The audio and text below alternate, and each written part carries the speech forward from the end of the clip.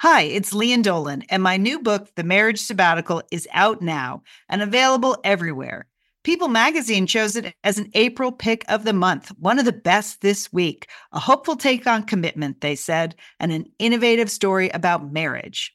Sounds juicy. The Marriage Sabbatical, out now, available everywhere.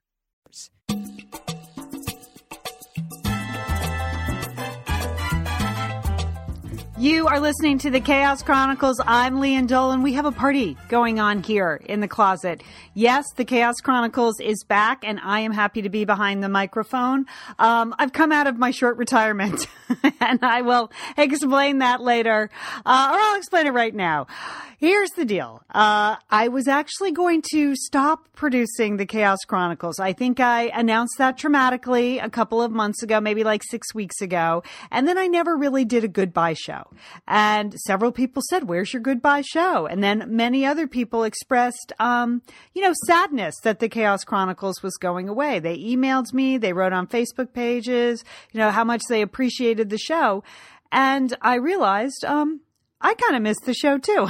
I miss doing the Chaos Chronicles. My initial reaction was that I was just wiped out. I was exhausted and that I needed to kind of consolidate my creative efforts between writing books and being out there publicizing the books. I have a new magazine column. We're doubling up production on Satellite Sisters. I really thought, well, I'm not sure I have the time and the energy to make the Chaos Chronicles as good as I want to make it. And I take things pretty seriously. I know it's a podcast I do in my closet, but I try to do an excellent job. And I just felt kind of burnt out from having so many balls in the air.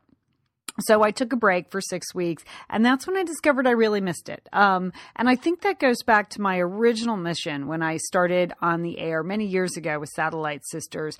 I felt like there was a voice missing in the media landscape, and that was real mothers with real issues and real lives with real kids and really imperfect situations who were working and getting the kids off to school and trying to make it all happen without the benefit of like hair and makeup, like those newscasters you see on the air who always look so together. And I felt like no one was really telling the true story of like working moms in America, and that maybe I could do that in my own way. And I also felt like that way should include humor and levity, because motherhood is a great gig, but it can be exhausting. It can be isolating. It can be monotonous. It can involve a lot of drudgery, she says, as she empties the dishwasher for the 9,000th time.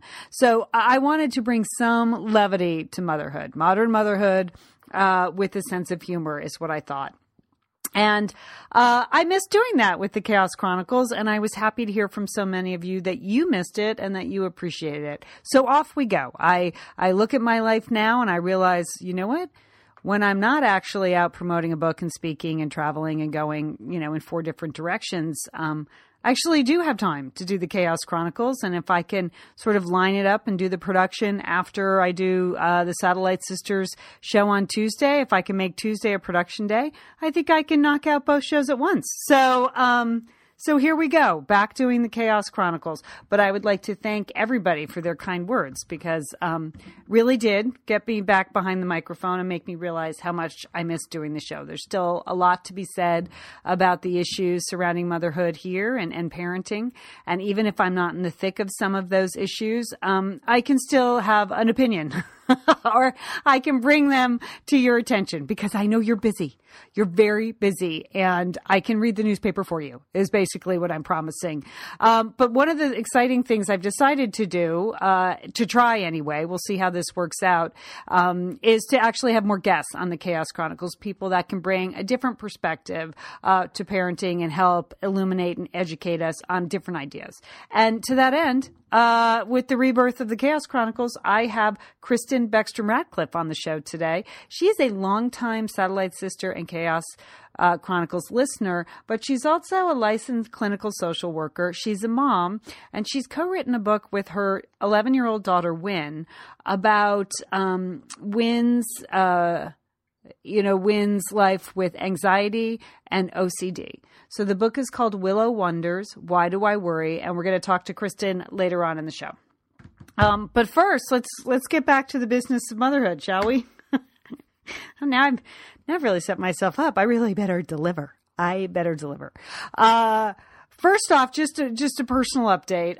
When we last spoke, I think my son was starting his gap year, my older son, and I was struggling with that. Very real. I did not expect to have him home on the couch eating breakfast, lunch, and dinner with us this year. I wasn't sure how it was going to work out. I wasn't sure it was the best thing, but it was what he wanted to do in the spring. He felt like he hadn't quite found the right college situation for him, and he wanted to take a year off to figure that out. And so we set some rules in place. He was going to work, going to get a job. He was going to pursue a couple of his interests professionally, meaning mainly car photography and car videos. He was going to make a real run at that and try to establish a website and Instagram account and do those things for real.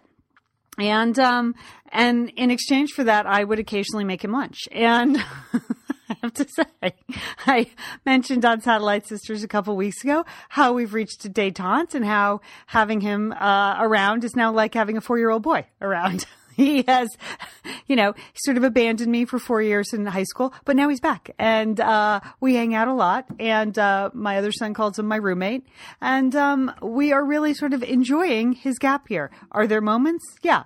Did he not empty the dishwasher last night when I went to yoga? No, he didn't. Was there consequence to be paid this morning? Oh yeah, no fried eggs for him. I'll tell you, I'm really laying down the law here.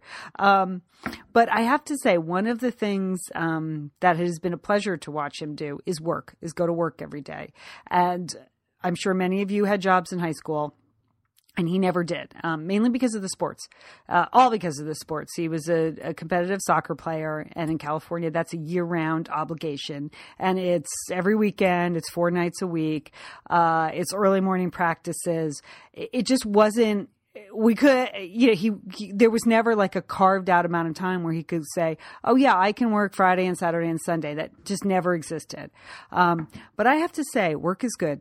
You know what? Work is good. And when I think about all those kids with, summer programs and internships and things like that, just a normal job has really, really opened up his perspective on things.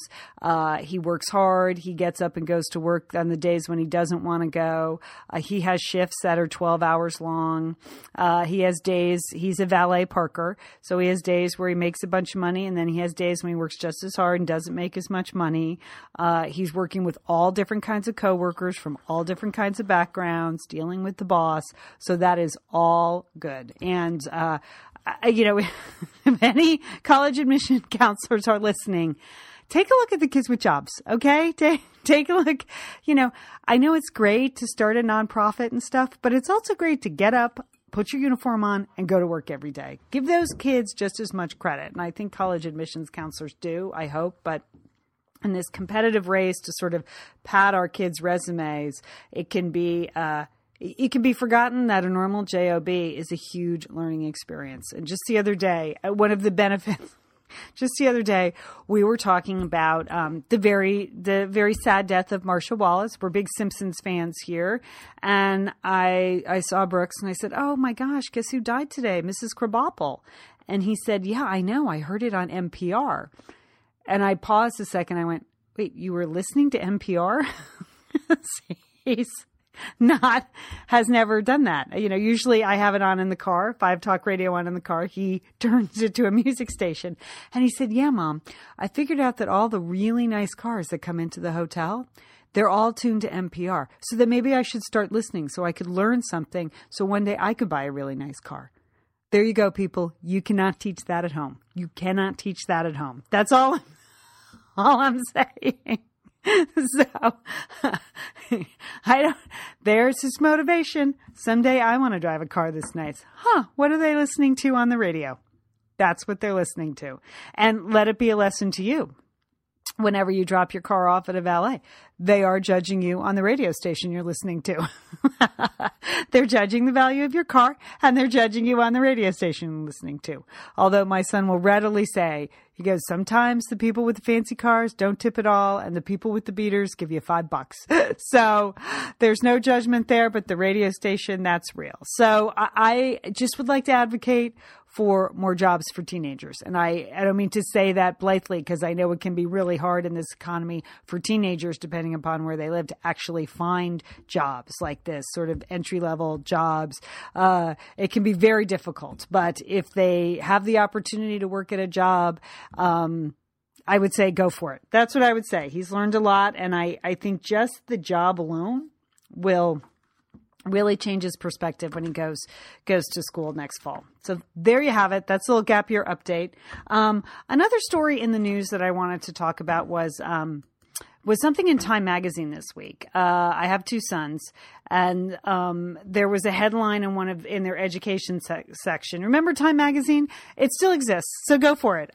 Get yourself over to time.com to look up this story in the education section, what schools can do to help boys succeed. And there's been a lot of debate in education circles about how schools in the last 10 years they're not serving boys well, that are focused on testing, mandatory testing, and sort of achievement levels don't serve girls and their natural tendency to sort of, get in line, be able to sit still, have more maturity when they approach things. That actually benefits girls a lot more than boys. And studies have said that in certain school environments, boys are kind of treated as defective girls. Like, gosh, if they could only do what girls could do. That these young male rambunctiousness leads teachers to underestimate their intellectual and academic abilities. So girl behavior is the gold standard in schools, says psychologist Michael Thompson. Boys are treated like defective girls. And that always breaks my heart when I see that, because I like my boys. And I do appreciate that there are things that they do that I would never have done as a kid and can't really even do now. So, I feel like I've seen firsthand, if you have a boy that is more physically driven, those early years can be brutal, as definitely the case with my older son. That, for him, the absolute best part of school was recess and PE class. And it was the action and the activity that he did all day, the hands-on learning stuff, that sustained him through his entire lower school educational career. And then again through high school. Did he eventually learn to sit and be quiet? Oh yeah, he did all that. But he still has a lot of boy tendencies. And so this article by an education expert, Christina Hoff Sommers, just suggests 3 things that schools can do to help boys succeed. So I thought I would pass this along. More for parents, so they can sort of take a look when you're evaluating. Maybe you have little ones and you're deciding what would be the best school environment for them. The first one was something that I completely undervalued when we looked for schools for our boys. And 1 year in, I realized I am a genius that I picked the school on this factor alone. One is bring back recess. Schools have cut back on breaks, okay? Again, because they are trying to get all that information down kids' throats so they can get the test, so they can get the federal funding. So since the 1970s, school children have lost close to 50% of their unstructured outdoor playtime. 39% of first graders get just 20 minutes of recess a day or less. And by contrast, kids in Japan get 10 minutes of play each hour. So 20 minutes. You go to school at 8 o'clock, you don't get out till 3, and you only get your 20 minutes at lunch?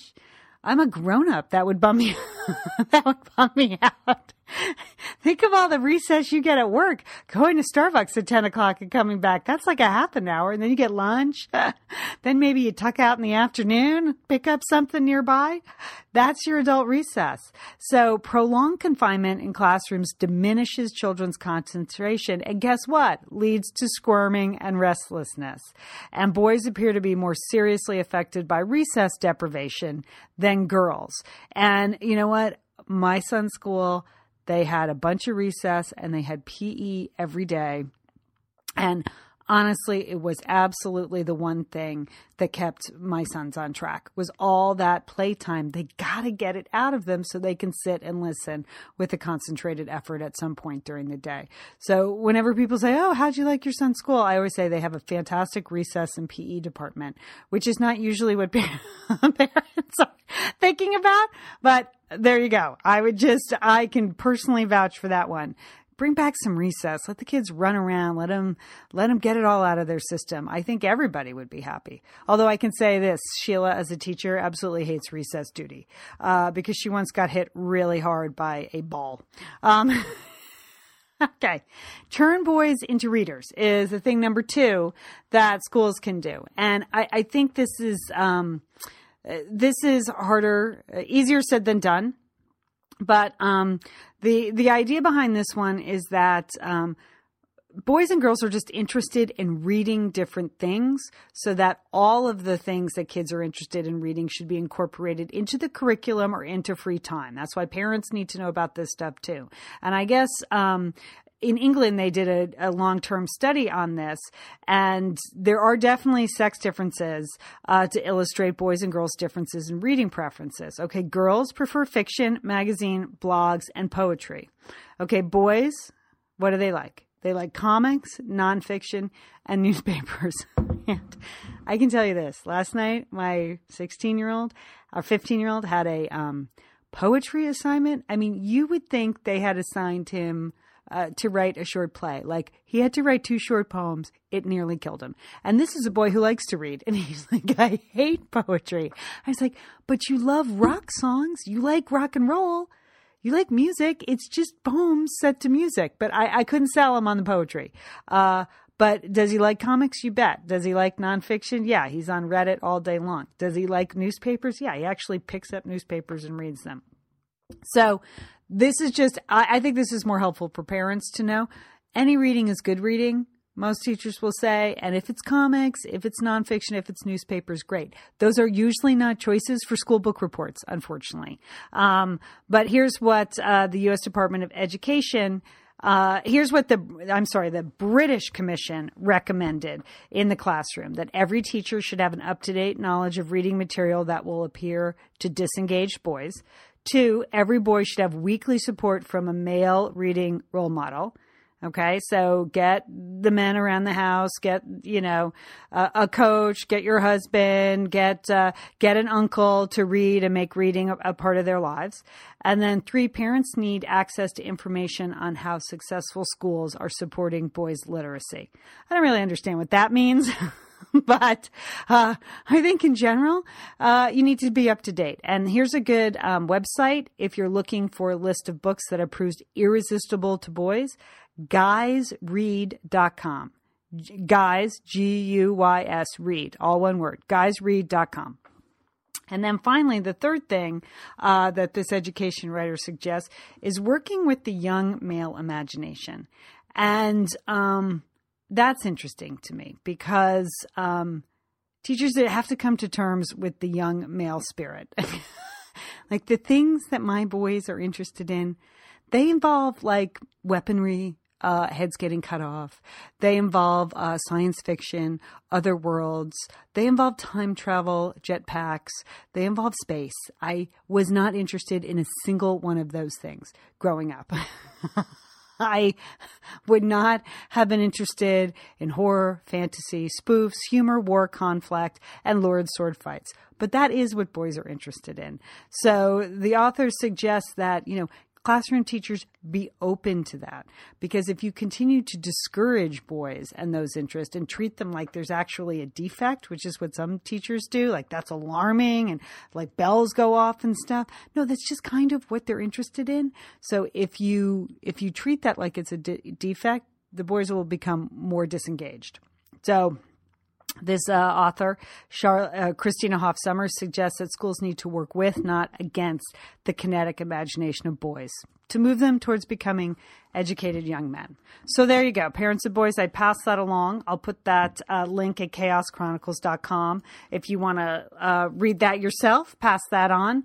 I see those girls and, they just have their act together. I ran into a friend of mine the other day whose daughter's a high school senior, and her daughter she's a terrific young woman, and she's always been very focused and just on top of things, like totally on top of things. And so I asked the inevitable question that I'm trying not to ask too much, but she is a good friend. So he said, where's your daughter looking into college? How's that going? And my friend shook her head. She goes, you know what? Everything is in and done. We went to a meeting at school the other day, and parents were pulling their hair out and gnashing their teeth. And my daughter has all her essays in. She's applying to a couple of places, early action. And then she has the whole list of everything else she's doing. But it's all done in, I don't know, I didn't even look at the application. Oh, they exist, people. They exist. So good for her. She deserves to go to the college of her choice. She's smart. She's educated. She is on top of it. She's a good athlete. She does community service, all those good things. She deserves everything that she gets. But there should also be a place for the boys who maybe don't have it together quite so much. All right, another story. It's sort of just an amalgam of stories that's been in the news a lot lately, for better or worse, and that's cyberbullying, the effects of that, keeping kids safe online, parents watching over their kids, monitoring their usage. We've had the school system here in LAUSD introduced an iPad program for every middle schooler. That's been pretty much an unqualified disaster, according to the LA Times paper. There's just been a lot about kids online and the consequences of that. Some dire. Of course, there was an incident in Florida where a 12-year-old girl committed suicide, and she cited that it was two other girls cyberbullying her on Facebook. And so the girls were arrested and charged with a very serious crime. And, there was thought that the parents would be arrested. There have been a couple of other terrible suicides where cyberbullying has been stated. There was the terrible killing of the teacher last week by a 14-year-old student. Also some cyber issues. Here's what I want to say about it. And it's kind of a general thought about just kids online in general.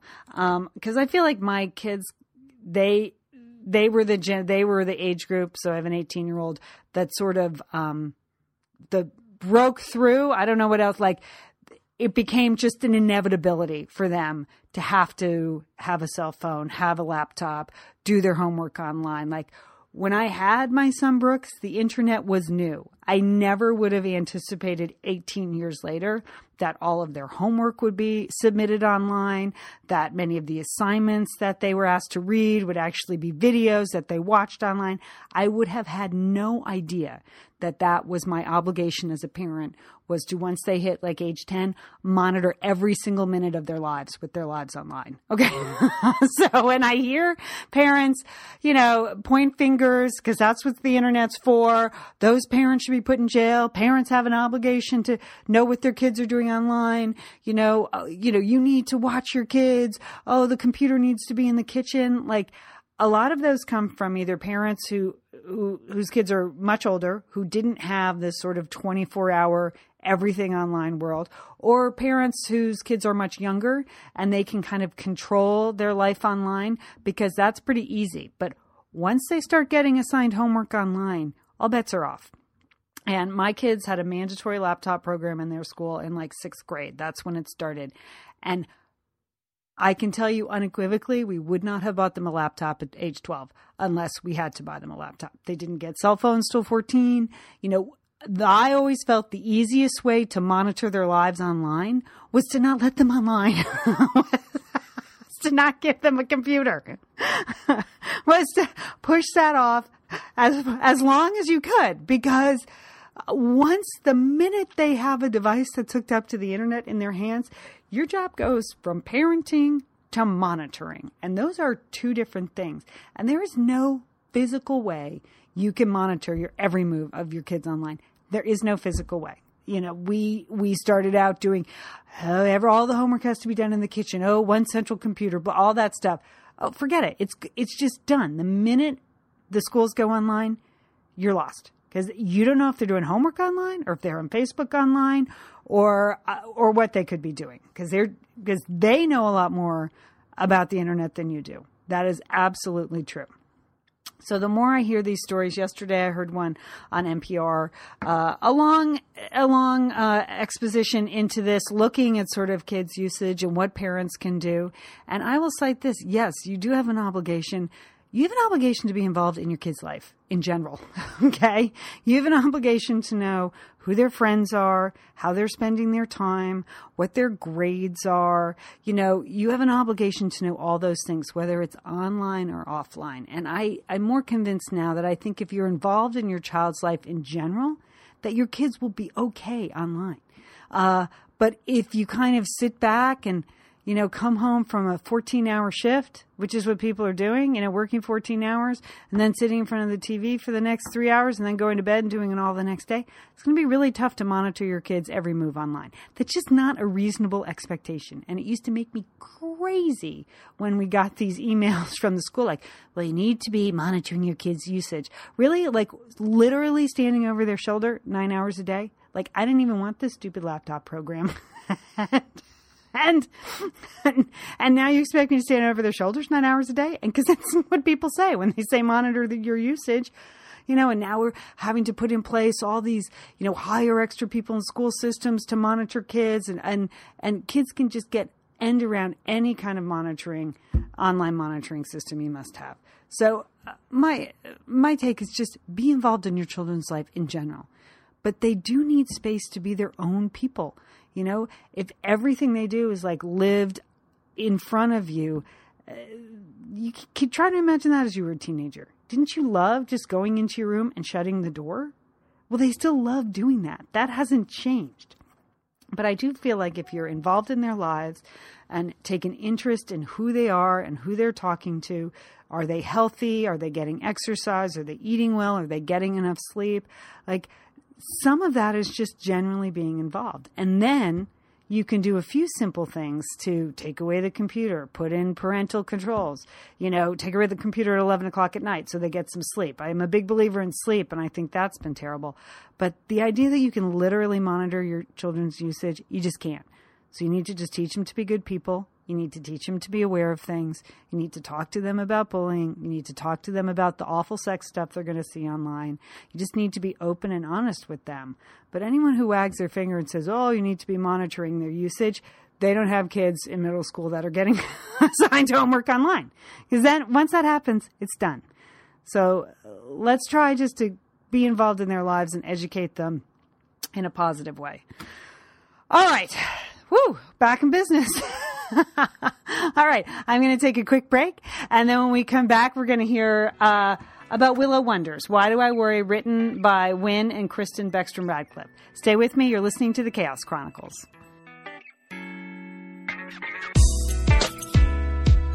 I'm Leanne Dolan of the Satellite Sisters, and I wanted to let you know about an online skin-savvy resource for all your beauty product needs, naturalskinshop.com. I discovered naturalskinshop.com a couple of years ago when I was looking for a simple, straightforward, but high-quality skincare regime for a busy, chaotic mom. I needed something I could use every day that would really work. Naturalskinshop.com has medical-grade quality products. They are all cruelty-free, and they have fantastic customer service so you can get the products that work for you.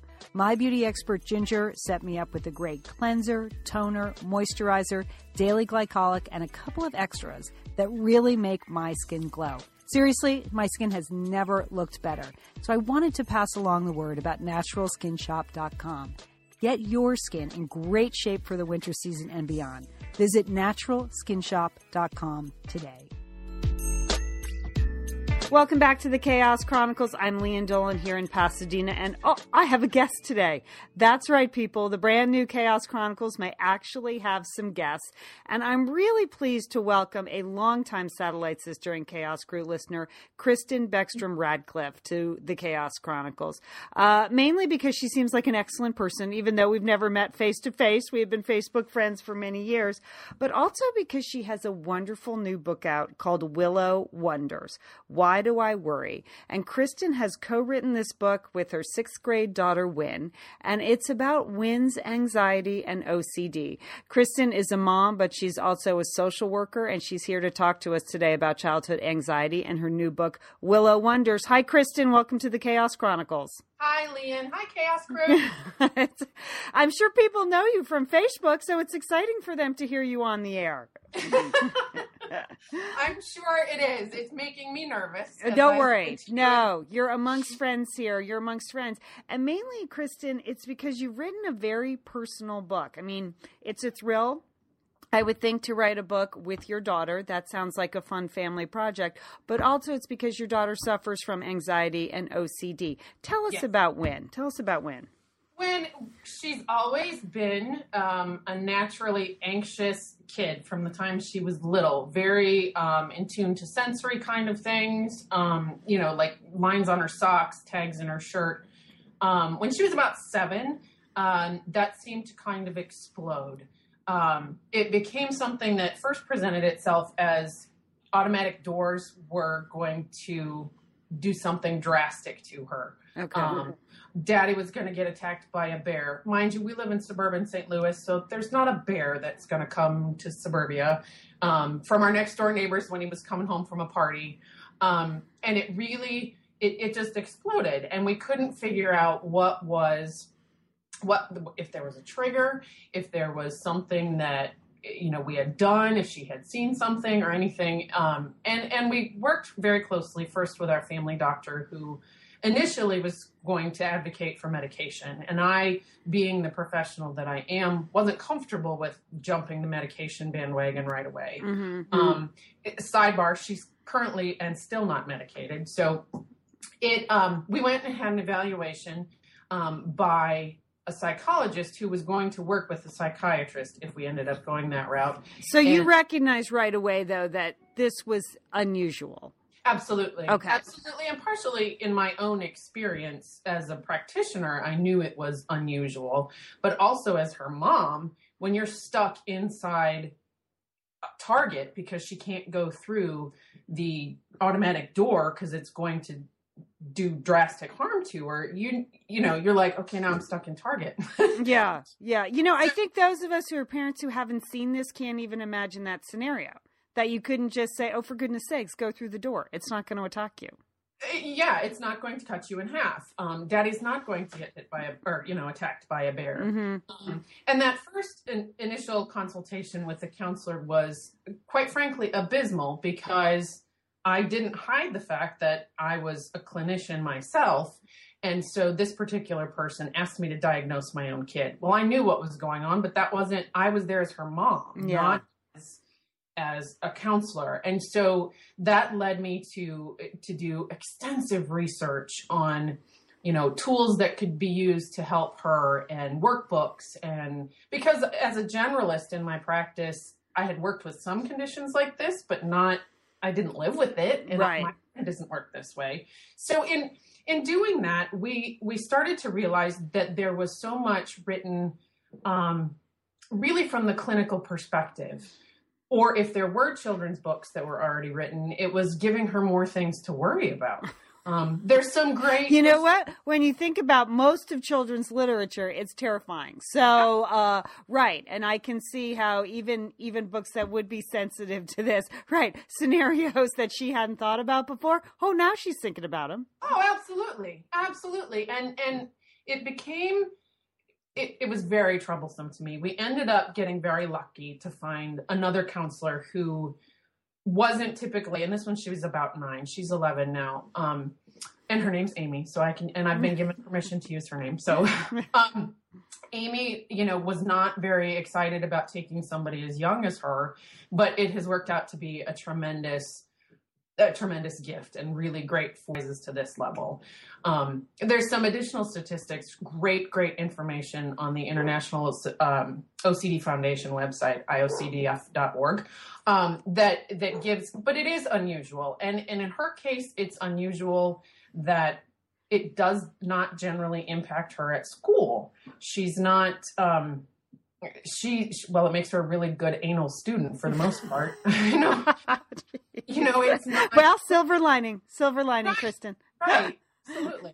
She, so anyway, she's got a great therapist now, but one day when she was about 8, one night, and it was an offhanded comment as I was putting her to bed, she said, "Mom, this thing in my brain is like a roadmap." And I said, "Well, what thing is that?" And she said, "On my bad OCD days, my roadmap looks awful.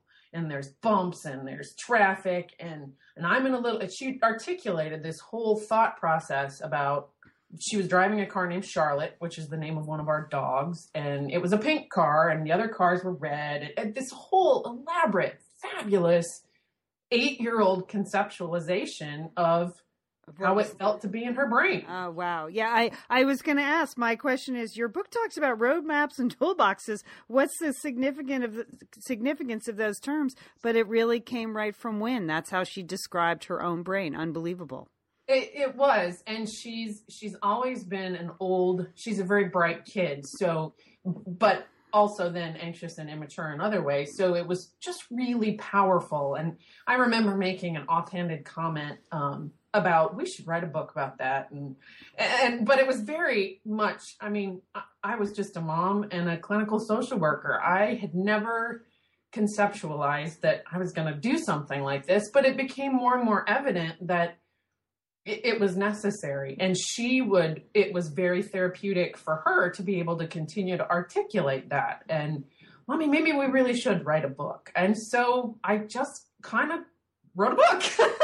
We're talking to Kristen Beckstrom Radcliffe. She is a satellite sister, a member of the Chaos Crew. She and her daughter Wynne have written a wonderful new book to address children's anxiety and OCD, Willow Wonders, Why Do I Worry? It's just out. It's available at Amazon.com. And, of course, I'll put a link at thechaoschronicles.com. And so your book is taking a look at like 7-year-olds, right? You make a point in the beginning of the book, like, hey, a 7-year-old deals with this differently than a teenager, than an adult. Who do you hope reads Willow Wonders? My goal, because it was when this process for us started when she was in 2nd grade, really coming to a head. My target is that kind of audience, the elementary school audience. I worked very closely with the social worker at her school. But again, since it didn't impact her at school the same way as it did other places, those are the kind of audiences. And because we've written it, we hope in a fairly generalist kind of way that it can be used in other practitioners' offices like my own, people that work with little ones. That again, it's a picture book. So I read it to my son's, actually her brother. And forgive me if I get a little emotional about this part. He read it to his 2nd grade class last week. Aww. And it was really powerful in a sense because it just started even a brief discussion about, well, maybe I can try that if I worry. And so it doesn't have to apply just to the kiddos that are clinically significant and really struggling in that way, but in some ways to the everyday kid too, who the littler ones, obviously. She will say now that she's 11 and, dealing with 11-year-old junior high kind of issues, that she would love to write an edition. Let's write another one, Mom. Right, right. Just got this one done. Kristen, for you at your house, is this every day that you're dealing with this? I mean, or does she have weeks of like calm sailing, no issues, and then something happens, or is it a little something every day? There's a little bit of it every day. In particular, things like the routine of her morning, getting ready for school, or the bedtime routine, for example. But then, it will be less evident throughout the rest of the day. There are times, absolutely, where it just full on becomes really difficult. And one of them being, she's built up to something. We had a Taekwondo tournament this past weekend that had been months in preparation, and now it's over. And the letdown of that really triggers a lot in her.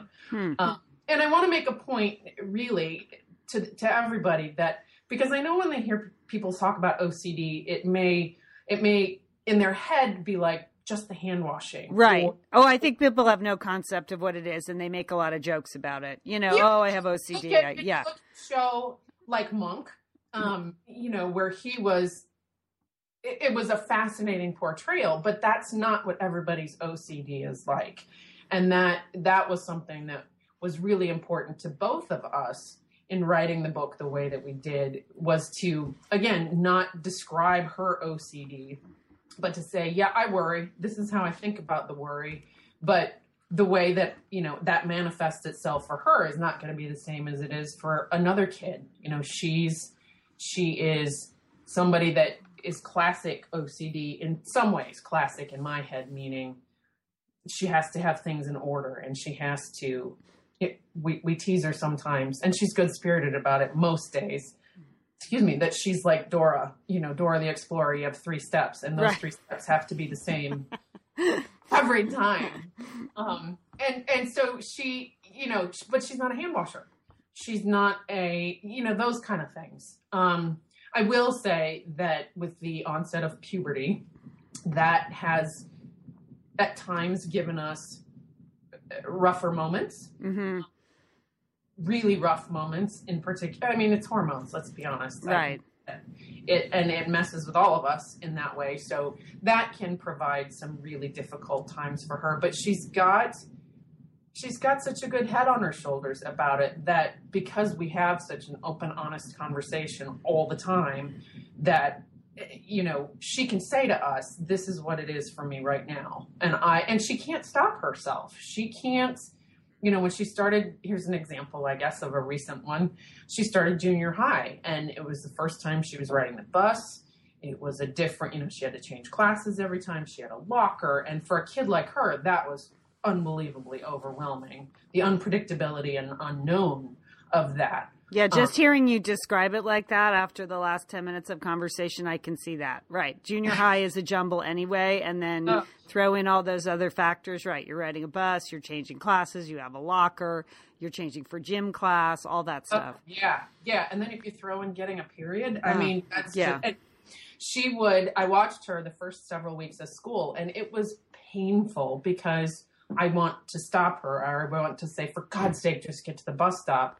But she would stutter step this weird, it was almost like she was skipping over, the cracks in the sidewalk kind of thing. So it would take her I shouldn't say ridiculous, but a ridiculous amount of time. I know. I'm feeling it right now. Like, just walk to the bus stop.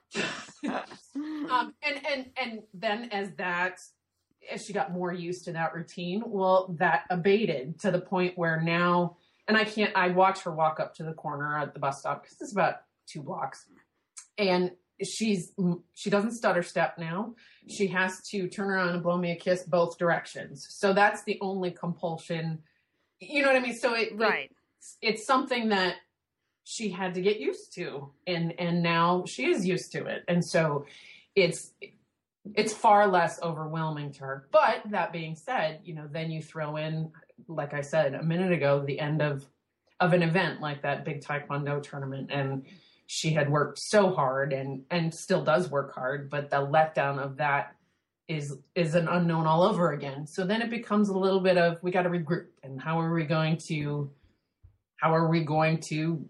deal with it at this point? And so, is there a cure for that? Like, is there a cure for this? Is there a day when she'll be worry free, or is it really about managing her roadmap and her toolbox, like you so cleverly articulate in Willow Wonders? It is not something that you can wave a magic wand at and say is quote unquote cured. I have met such lovely people in connecting through this anxiety and OCD network I've built for myself and for her. It never truly goes away. Mm-hmm.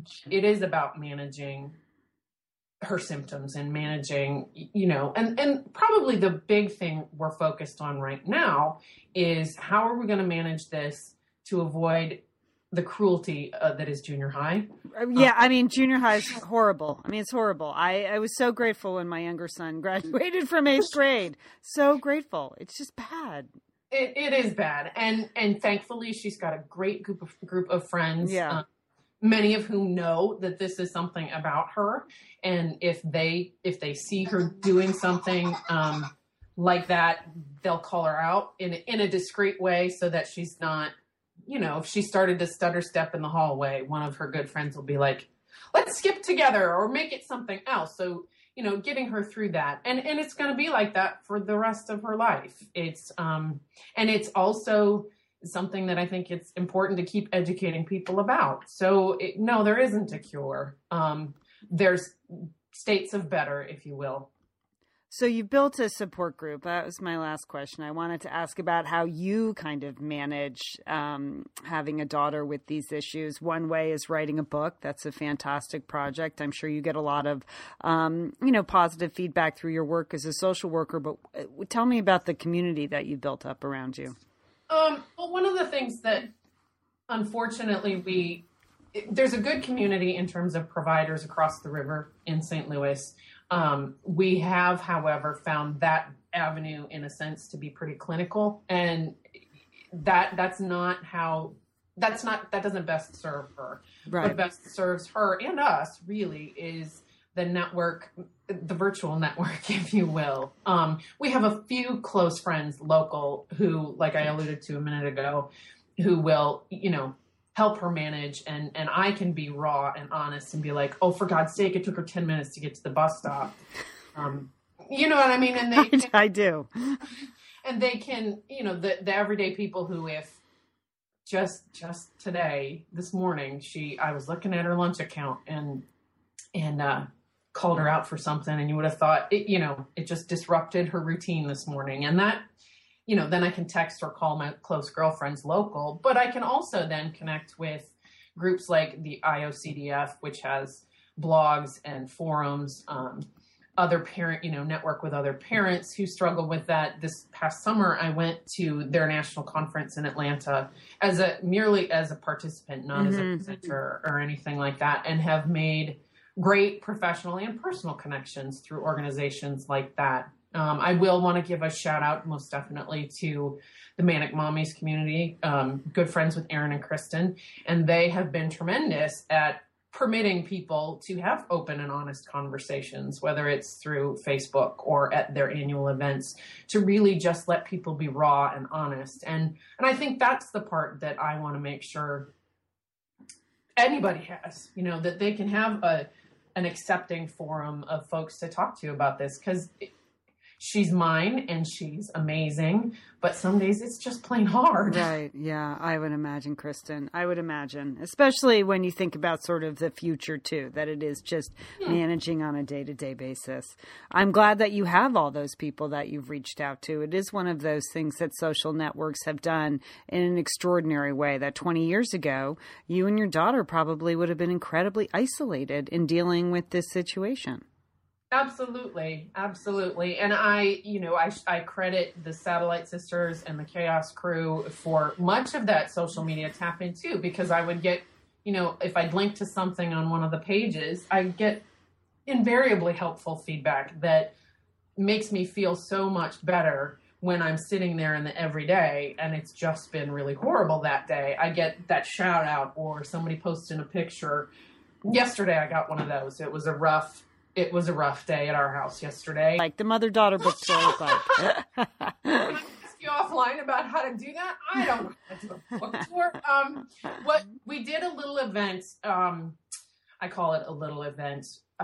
Just at my office when we first got the books in, because both my publisher and I have physical books. It's a small grassroots publishing company, so it's not.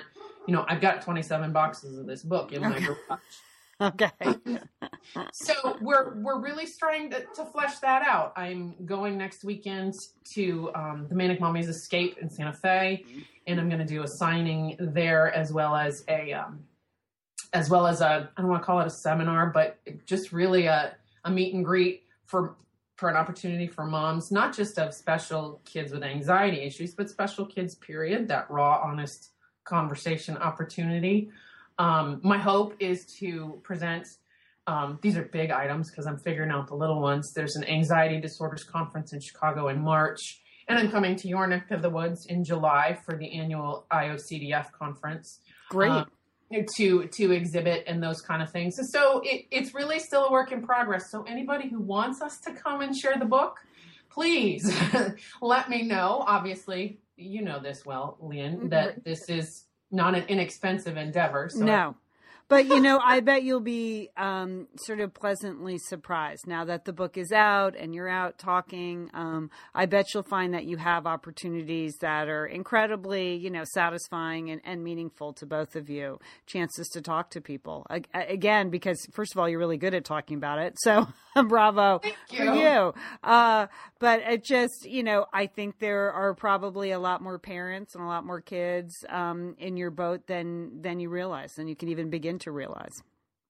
Well, thank you. I appreciate that. It's a delicate local situation, and that, as I've said, she's in junior high, and as accepting and tolerant as so many people are, it takes one negative comment. So I'm following her lead locally because it's protecting her at this point too. Right. Right.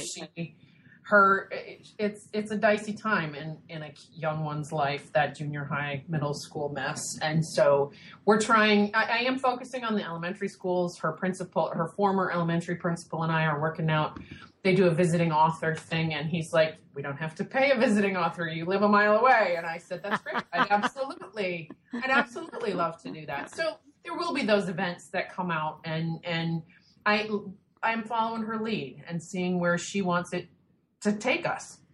Kristen, it was really a pleasure to talk to you today. Kristen Beckstrom Radcliffe. Her book is Willow Wonders, Why Do I Worry? You can find all the information and links at chaoschronicles.com.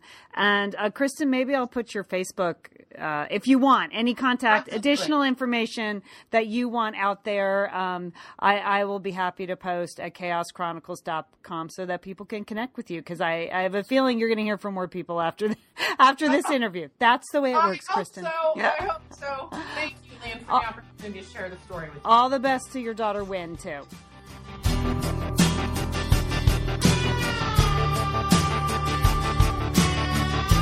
That's it for the Chaos Chronicles this week. Many thanks to Kristen Beckstrom Radcliffe for joining me. Again, all information about her book and some links that you need to know about if you have a child that suffers with anxiety will be at chaoschronicles.com. Visit us there.